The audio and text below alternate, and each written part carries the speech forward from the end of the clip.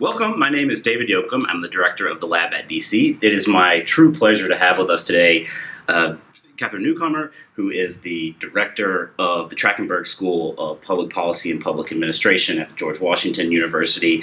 You're also a fellow with the National Academy of the Public Administration and the current president of the American Evaluation Association. And as you might guess from the collection of those titles, they're truly a world expert in really all matters of research design and program evaluation, which is going to be the topic for us today. And I guess I'd like to start off with kind of a big question, which we'll unpack throughout our time together, but starting with this kind of label when we talk about evidence-based policymaking. And this gets thrown around in circles all the time. What do we mean when we talk about evidence-based policymaking? It's an excellent question because it's a very broad mantra, and it's actually understood to be different kind of things by different people. Many people mean it, or they say it, to basically advocate that politicians and top-level decision makers should be deciding between different options in terms of policies and programs based upon evidence of whether they work or they don't work, and therefore to make sure they have some evidence to make these very top-level decisions, like this is the kind of program or policy we should go with because we have the evidence that it works. And so that's what some people mean.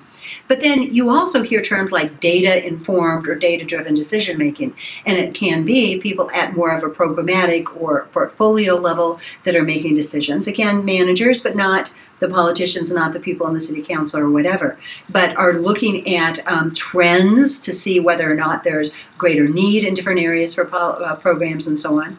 But you also have just the basic people on the ground who are looking at data, and even if they aren't analyzing with regressions or whatever, they're looking at trends in the people they're serving at an end street village of homeless women, or in different kinds of public health interventions or whatever that are utilizing data about what appears to be more beneficial and to inform their own decision-making. And so it could be at any of these levels. Frankly, in the kind of debate you see, whether it be in the New Yorker or the Washington Post, it's probably the people that are advocating at the higher level that we need to do a better job to save money in government, but not investing in programs that work or don't. But that's kind of simplistic because, in fact, as you know, in government, implementation is always a huge challenge. So do you know that the program didn't work because the theory is wrong, or because it wasn't implemented appropriately, or because it wasn't directed at the right people at the right time? It's just more complex than making a go or no-go decision. Right. So how new or unique is this? Because if I'm someone on the street who hasn't been in the policy circles about this, and I suddenly start to hear, we're going to start making decisions that are based on fact. The first reaction I might have is, what have you been doing this whole time, right? And most people, if you talk to them, they tend to think, like, the reason we're doing this program is because we think it works, or we know it works.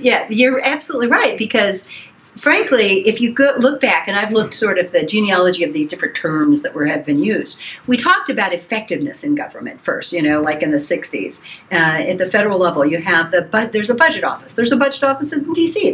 Typically, budget officers have been saying, but how do we know the program's effective? But it tend to be that would be the term used. We want to know, are these effective policies or interventions? And then when you had the new public management and neoliberalism in the 80s and 90s, it got to be, we want to look at those results, those outcomes. You had the Government Performance and Results Act passed in 1993 in the federal level. GPRA. And it was based on, really informed by experience at the local level of government, starting in California, where and it's easy, frankly, I think it's easier at the local level of government. You can get data more quickly and from literally on the ground about whether it's potholes or number of homeless or what's going on in schools, in test scores or whatever, and to look more quickly to get more rapid data that can help you inform further decisions. And so then that was sort of put into law at the federal level. But the federal level is so much, they're dependent upon the data from the local level and the state level, and it's much more difficult to monitor in a much more real-time sense. On a yearly basis, you can see that the number of cigarettes per capita smoked in the U.S. has been going down. Okay? But that's at a very high level, and I don't even know, I haven't even probed, how we get those data. Are they surveys? I don't know. Right. But they're relying upon a bunch of levels of aggregation. Right. Well, so for the different parts of evidence that might be relevant for talking about whether a program works or not, you started to touch on this, but I want to unpack it a little bit. There's at least two categories that come to my mind, but you wrote the book on this, so you should tell me about the other ones and kind of explain them. You might be interested in the sort of data on just, as we're trying to put something out into the field, are we doing that effectively? Like, are the people getting served? Like, are there enough vaccinations that are going out, or whatever the case might be? And then there's another category of the thing we've just done, does it actually do what we hope it does? Mm-hmm. Sort of outcome one. Mm-hmm. Are those the two big ones, how should we be thinking about the components of it? I think that they're not like two buckets, but it's continua. There's so many different kinds of questions that we can raise about programs and policies. For example, is there a need, or is there a changing need in terms of understanding the problem? If you think about it, you could first analyze what is the problem we're addressing, and then what should we do? And then we come up with a plan. And then do we implement the plan the way we had hoped to? So we would call that like an implementation study or an implementation evaluation, as opposed to looking down the line. The outcome evaluation might be, are we seeing the outcomes we expected to see? And then going even further, is the impact on affecting that problem that we originally wanted to address, are we seeing it? Or, can we rule out other changes in the society, in the nature of the problem, that could help us understand, but did whatever we did, our intervention, did it have the intended impact? So all along the way, there's all kinds of really important questions, but particularly in complex governments like ours, implementation is extremely important. Are we reaching the right people? Are we training? For example, there are important assumptions we need to address about programs and policies. Like, say you have a new program that you're going to implement in high schools to improve graduation rates. But it depends upon training teachers and the advisors, the career advisors. But you only hold the training on Saturdays. Later you find out that very few teachers and career advisors attended. Wow. Well, if they didn't attend the training, how do you expect them to implement the program? So you might say, well, God, that's kind of minor. Well, yeah, but still, it could have a huge impact on implementation if you don't actually train the people that are supposed to be delivering whatever the new curriculum or counseling was. Right. Well, how do you think government is doing, sort of if you were to give a report card, in terms of their use of evidence, whether it's implementation evidence, outcome evidence, or otherwise? And I'm curious to kind of think about that also in sort of the arc of how government has been changing over the last 30 or 40 years, which you've looked at quite a bit. So the answer, of course, is it depends. There are pockets of excellence where they do a great job at using data. That is, it becomes evidence-informed because they're using data to affect their decision-making. But it varies greatly. And if you think about it, there's in medicine where there are much more clear kinds of interventions that are much more simple that you can track. They're probably doing a great job. It's still difficult to get. For example, if you find best practices in some kind of health care delivery, and maybe the CDC says this is a way to go, but how it has to trickle down to get to the counties and to the villages all the way down in a very complex system. It's kind of like getting a new Supreme Court decision implemented all the way down to the village and county level. So it takes a while. There are other areas in which it's very, very difficult. So, for example, we have public diplomacy that our Department of State does. How well are we doing, and how well are we getting evidence on our public diplomacy in Syria or Honduras? Right. So it totally depends. But let me just say, there are some areas where they're doing really good things. The Pew MacArthur Results First Initiative has been following things they're doing at the state level. And for example, they recently released a study, I think it was November, looking at states, and Utah was doing a lot of really good things. Hey, Mississippi was doing a lot of good things in particular areas. So you can't say a particular government is doing great across the board, but you might say that, well, in education and health, Utah's doing great, or Omaha, Nebraska. So do all governments get straight A's all across the board? No. Are there certain areas where we have a long way to go in terms of accumulating evidence? Yes. But there are also areas, the National Highway Traffic Safety Administration, they do great work. They analyze predictors of accidents and so on. There are great data out there. I just can't say that it's like everywhere and everybody uses it. Right. And as you know, there's politics too. And there are going to be politicians who are going to, we call it symbolic or political use of data, will use data that was going to be supporting a view they already held. Mm-hmm. That's not going to go away. Right. Well, so thinking about those places where they are using evidence well, it's actually directly influencing how they're spending money, staffing, just designing policies versus those that maybe don't. Do you glean any kind of thoughts on the enabling conditions or the sort of features that tend to be in place for those places that do better than others that are struggling to either generate or use evidence? Well, the two key things are political will and capacity. And so first, you have to have the politicians and the people they appoint who are open and willing to listen. And then the capacity, you need to provide staff and also program managers that are extremely willing and desirous of learning, and then create, and there's a lot of books written about learning cultures. You have to have an organizational culture, both within the government and within the particular agencies, in which learning is promoted, in which making mistakes or errors is okay as long as you learn from it. But that takes a lot to create that kind of culture. And government, in some ways fairly, in some ways maybe not. It's not a fair judgment across the board, but are perceived as having cultures that are not necessarily learning oriented. They are more sort of risk averse and so on. And so more so than other private firms or something like that. Mm-hmm, exactly.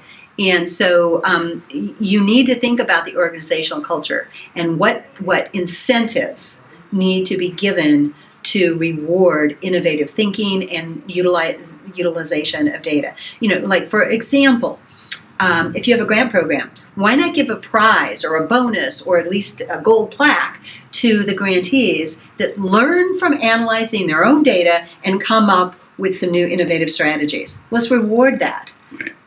And get the word out that we want you to learn from data and demonstrate how you improved the services you're providing because you analyze data, right. for example. And I come back to wondering why this doesn't happen more just naturally, because again, I think most people want to think that they're doing things that are grounded in fact, and they want their things that they're spending a lot of time on to work. And so, I've never really encountered anyone who's just said bluntly, I just don't care at all what works. And I agree with you. I think that people do care. I don't, and most of the people virtually all the people I know that work in government are there because they want to make a difference and they want to improve lives of the people in their jurisdiction or that are affected by their agency. And that I think that they are probably intuitively learning about things that are working. They just aren't looking at regressions or contingency tables and analyzing data, but they are, processing in a real-time basis what seems to be working. It's just that a lot of times people are really, really busy. They don't take the time to reflect and step back and say, wait a second.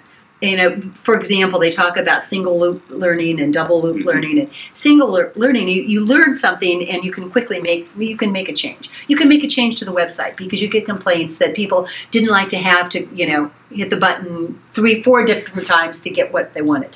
That's something you can make a change. It's pretty easy. But if you learn that there's something wrong with the whole system, how do we rethink? Let's learn about how we're even approaching the way we're delivering this system. You need time.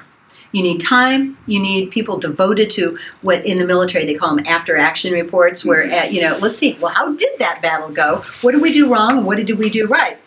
But it takes time. You have to devote the time and the mental energy to do that. Right. And we don't, sometimes people just don't have the time. Right. You have great caseworkers, social workers, nurses, nurse practitioners, doctors, teachers who are wonderful and maybe they're great and they aren't like stopping and saying, oh, now is the time to analyze the evidence. They're really busy, and I'm not saying they aren't doing a great job of what they're doing.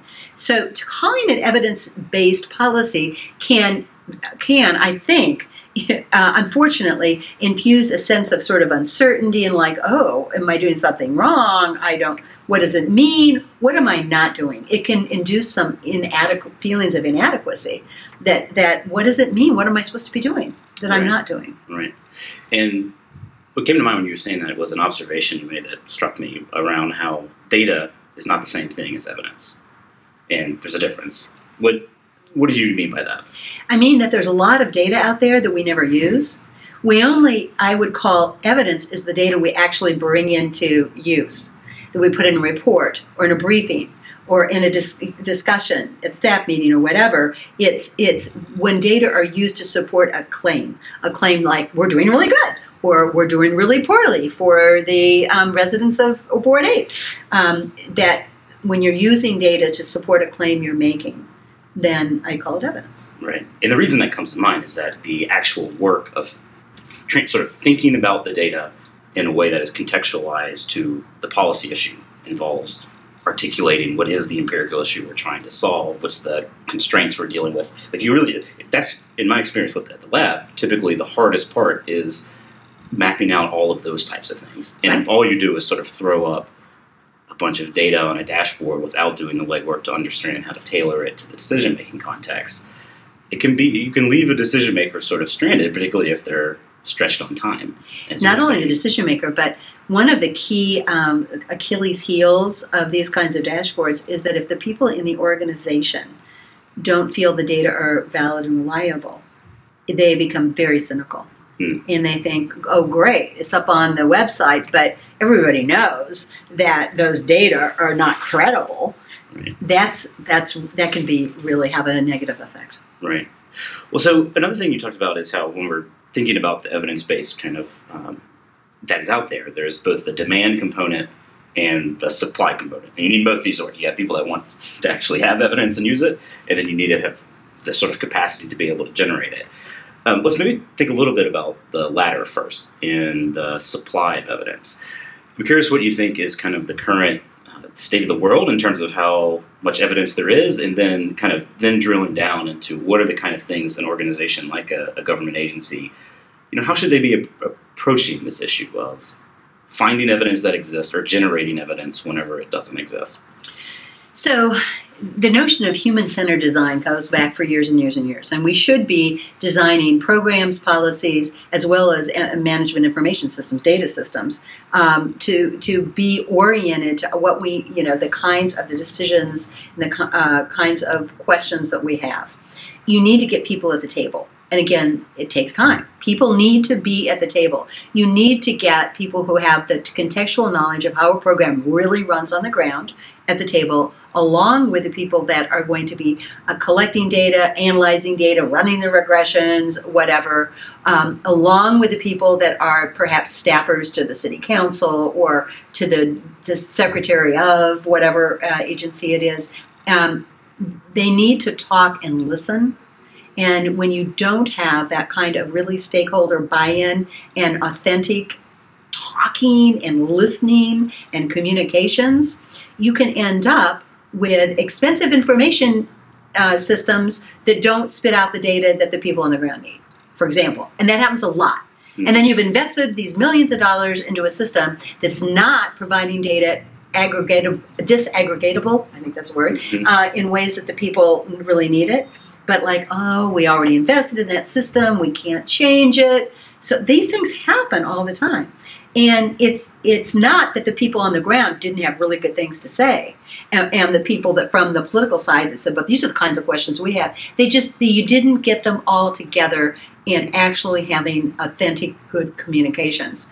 Instead, you went ahead and paid that contractor to design a system and then, oops. Right. Well, so who's, you think, in the best position to facilitate that kind of bringing together? You need knowledge brokers. You need people that's their job. It can't be, so for example, the federal government, first it was by an executive order under George W. Bush, and then it was in the GPRA Modernization Act, said we need performance improvement officers in all the agencies. What happened was that people that in very, very busy people that were already chief financial officer or the budget officer would put, oh, I'll be that too. And then literally surveys showed that they spent maybe 15% of their time on that. Well, nobody can actually serve well an organization to help them perform this knowledge brokering of asking the right appropriate questions and figuring out how to answer them when they're doing it with, a few minutes a week. Right. And so you need people that are, and I don't care what you call them, but they can't also be performing 5 other jobs. Mm-hmm. And they need to have appropriate skills. As you know, sometimes people rise in an agency because they were a darn good engineer or they were a great general counsel. And now they're going to be the director of an agency, but they don't really have the background in public health or whatever it is, And so you need the knowledge brokers who have that contextual wisdom that can talk and create demand among the decision makers, but also talk to the data analyst. For example, data analytics has been a cool new term. Well, we've been doing data analytics my entire career. That's not new. It's just that we put new, pretty names on things, but you could have a data analyst from the best school, the best program. That does not mean they're going to be able to be a really good knowledge broker, though. There's other kinds of skills and contextual wisdom and so on that are needed. Right. And I guess if you're a manager at an agency, you could be thinking about either hiring people specifically to do this or identifying staff you have existing who would be great at and freeing up some of their time. Yeah, but they need to have the time to do it. Right. And you don't have to have a PhD in statistics or research methodology. But if you've been working in an area and you understand the different kinds of data, reliability, validity, all that kind of stuff, and you really know the area, you're right. It's not like we're going to have to go and create a new degree to give these people, but contextual wisdom is extremely important. That's why it's really hard to just hire some consulting firm, come and do it, and then you leave. Right. Yeah, I agree. And I think that's why you see the way we've been structuring the lab and kind of the network is involved being both inside government, but also identifying and kind of bringing together the amazing talent that's already spread out across agencies because they do have this context that's hard to replicate if you just kind of drop in and drop out. You also have the advantage of being in one of the top at least the top 3 or so most educated cities in the United States of America. Lots of people that are happy to work on a volunteer basis or, for example, I've been teaching over 3 decades a program evaluation class, and we give pro bono expertise to government agencies and nonprofits every single year. Right. And all of our capstone seminars. There's so much supply of people that are willing to be involved in your network. So you guys have a huge advantage. Right. So freeing up someone's time could be a knowledge broker to help with the supply part. Let's now think on the demand side. That's what they do. They work with the decision makers. That's their whole point. They're the intermediary to help them figure out what they need to know. Create learning agendas. For example, that's one of the recommendations in the Commission on Evidence-Based Policy report that you need to figure out. And it's like for anything you do in life, you need to have a plan and you need to stick to it. And so if you can't just say, oh, yeah, when I get around to it, I'm going to learn how to improve my program.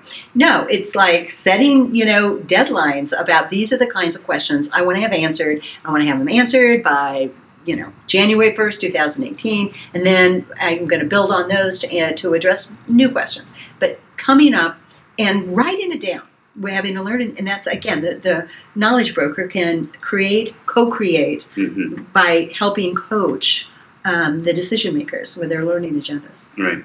Is it right, if let's say that I've just been designated as a knowledge broker for a particular agency, I take it there could be the sort of audience of who trying to stimulate the demand for this could be at a lot of different levels. It could be a deputy mayor, it could be an agency director, it might be someone working at the front desk customer surveying sort of person. Where do you start?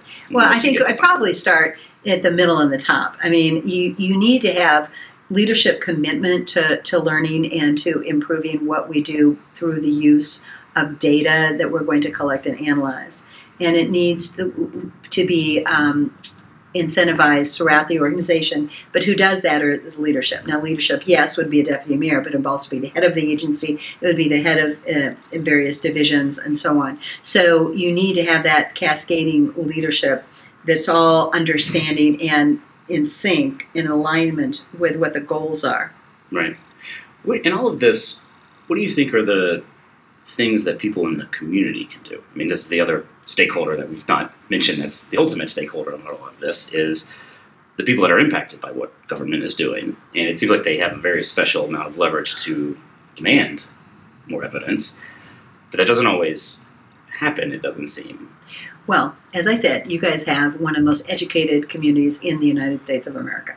You have a lot of really smart people here who I'm sure would be willing to serve on citizen panels, citizen task force, and to offer expertise. I mean, there's kind of the expertise you get because you have a PhD or a law degree after your name. But there's also the expertise is that you have raised 3 teenage kids and you understand teens. So there's a lot of different kinds of knowledge you need to leverage, but you could definitely do that. And I know you have citizen panels and you have different ways for citizens to get involved. But that's what I strongly would urge each agency. I know there are advisory panels for federal agencies. I'm sure they have them here. But you could definitely get people that are interested in promoting the use of data to improve services. Right. So I'd like to round out the discussion thinking of moving forward. And there's a big event that happened with the Commission on Evidence-Based Policymaking. They just released a report a couple days ago, last week. Very soon, very recently. 7th, yeah. What were your big takeaways from the report? I was very excited about it. The key messaging signaling were that we're talking about making this bipartisan because the use of evidence should be bipartisan. This is not one side or the other.